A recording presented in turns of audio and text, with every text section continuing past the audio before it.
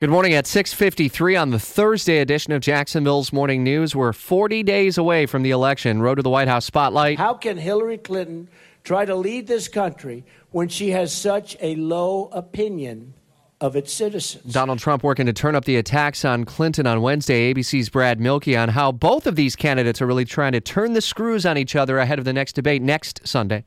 That's right, and they're both going to several swing states. Hillary Clinton will be in Iowa today. Donald Trump was hitting her specifically there over the implicit bias of law enforcement. And it's interesting, though, that he did not actually bring that up. When Clinton was asked about it by Lester Holt, he asked her if law enforcement had an implicit bias, and then Donald Trump sort of moved on to another topic in his time there. So, but he's certainly hitting her now on it. He's also been sort of talking about a conspiracy theory that Newt Gingrich has put out there that Google has sort of suppressed results that might favor Donald Trump rather than Hillary Clinton. Google says, of course, that that's not true. So several things coming from Donald Trump, including he also confusingly said that Hillary Clinton wasn't campaigning yesterday when in fact she was. So a lot of stuff to talk about with Donald Trump. He's also been saying, and a lot of his supporters say, look at the online polls that showed him winning that first debate. Some other polls show different things. I mean, is there any convincing sign of who comes out with the advantage out of the first debate now that the dust has really settled a few days after?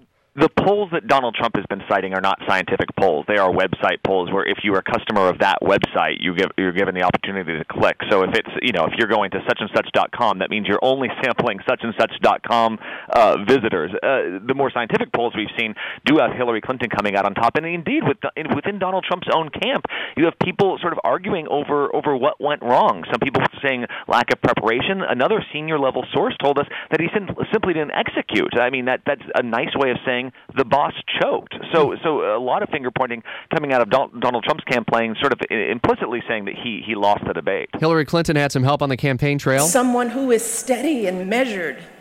Because when making life or death, war or peace decisions, a president just can't pop off or lash out irrationally. Michelle Obama, and we do expect to hear and see President Obama more on the campaign trail, I would imagine, in the coming weeks. Yeah, that's right. Well, I mean, several surrogates, Michelle Obama, Elizabeth Warren, Chelsea Clinton, lots of people making appearances just this week.